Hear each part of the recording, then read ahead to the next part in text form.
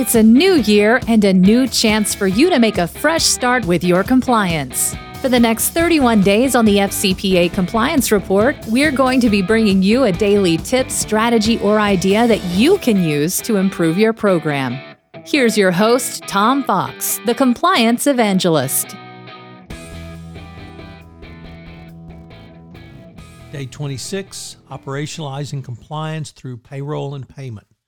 One of the newer areas articulated in the 2019 guidance was around payments and payroll. For both the compliance practitioner and the corporate payroll function, there is a significant role to play in the operationalization of a corporate compliance program. The 2019 guidance was replete with references to payment and its critical nature to any best practices compliance program. These references include payments to foreign officials, payments to third parties, and hiding bribes and payments to distributors. The 2019 guidance begins with an admonition to stop wasting time on low-hanging fruit when there are much higher risks in your business operation. It stated, risk-tailored resource allocation. Does the company devote a disproportionate amount of time to policing low-risk areas instead of high-risk areas, such as questionable payments to third-party consultants, suspicious activity trading, or excessive discounts to resellers and distributors? Does the company give greater scrutiny to high-risk transactions than more modest and routine hospitality and entertainment? The 2019 guidance then drills down into payment and payroll systems, stating, appropriate controls. How does the company ensure that there is an appropriate business rationale for the use of third parties? If the third party were involved in the underlying misconduct, what was the business rationale for those third parties?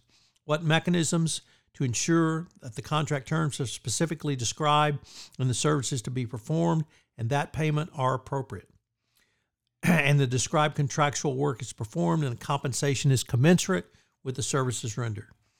Taken together, these questions may not seem particularly new, innovative, or even something different from what payroll currently does for an organization.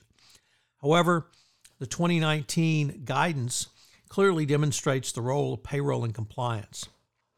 The guidance requires that payroll not only form a part of any best practices compliance program, but when it comes to the specific subject matter, payroll is on the front lines of any attempt to prevent, detect, and then remediate anti-corruption compliance violations. The FCPA prohibits anything of value to be provided to foreign officials or employees of state-owned enterprises to obtain or retain business. This anything of value is almost always money, and that money must come from somewhere within the company. While the Watergate intonation to follow the money certainly continues to be valid in an FCPA context, the guidance speaks in much more depth around payroll's responsibility in a corporate compliance program. There must be demonstrable controls in place not only to detect fraudulent payments, but to work to prevent any payments from occurring in the first place. When these inquiries are read together, they paint a broader picture than one of simply tasking payroll with the responsibility to prevent fraudulent leakage of money, which could be used to fund bribes. The questions around the approval certification process should be a standard part of any payroll system. This has the effect of operationalizing the responsibility up and down the management chain from the individual employee up through their managers and eventually to the highest levels of management involved in the process. This level of operationalization is designed not only to put a set of brakes in place, but also work to put a second set of eyes on the entire payroll process. Finally, the questions preceding the payment systems speak to the remediation prong of any best practices compliance program. If there was a payroll control function which led to or even allowed a compliance violation, what was done to fix the control issue? Here, payroll should work to perform a root cause analysis of what led to the control failure, then enhance the control to provide a solution going forward. Of course, there should be a fully documented audit trail for this work to provide to the government should they ever come knocking, or to your own corporate auditors.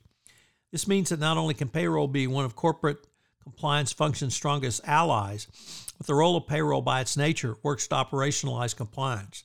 This is because to implement the appropriate internal controls around compliance, payroll must know the specific requirement of the FCPA, know what kinds of issues are likely to come up that might create a risk of bribery and corruption, all leading to an understanding of the appropriate compliance internal controls to implement around payroll and payments. This is most particularly true around offshore payments, which are generally defined as payments made to a location other than the home domicile of the payee or the location where the services were delivered. Another way to view is if there was a payroll control for such a scenario which notes the exception and requires the clearance of a red flag through additional investigation, elevation for approval, and documentation of the entire process. It operates as both a financial control and a compliance control as well, and it strengthens the company's internal controls to prevent and detect compliance risks going forward. There are several specific internal payroll controls that facilitate a company in operationalizing its compliance program as required under the 2019 guidance. These controls help keep an eye on the money trail, as the money is to pay a bribe is usually hidden in some company expenditure. The 4 general areas of payroll control should include segregation of duties, accountability, authorization and approval, security of assets, and review and reconciliation. The role of payroll is not often considered in operationalizing your compliance program, yet the monies to fund bribes must come from somewhere. Unfortunately, one of these places is out of payroll. All chief compliance officers need to sit down with the head of his or her payroll function, have them explain the role of payroll, then review the internal controls to see how they would facilitate the goals of compliance. From that review, you can then determine how to use payroll to help operationalize your compliance program to prevent, detect, and then remediate any issues which might arise. The Department of Justice has provided its clearest statement on how it expects a company to do compliance going forward. Long gone are the days where the Department of Justice simply considered the inputs of a written compliance program as sufficient to protect companies from compliance violations. Yet the mandate to operationalize a corporate compliance program drives home that concept as a business process. So what are today's 3 key takeaways? 1, payroll can be a key prevent and detect control. Number 2, the guidance specified the tying of the corporate compliance function to the corporate payroll function. And number 3, offshore payments remain a key indicator of red flags. I hope you enjoyed day 26, 31 days to a more effective compliance program. I hope you'll join me again tomorrow when I take up another strategy, tactic, or pointer that you can use in your compliance program. 31 Days to a More Effective Compliance Program is a production of the Compliance Podcast Network. This podcast is a part of the C-Suite Radio Network. For more top business podcasts, visit c-suiteradio.com.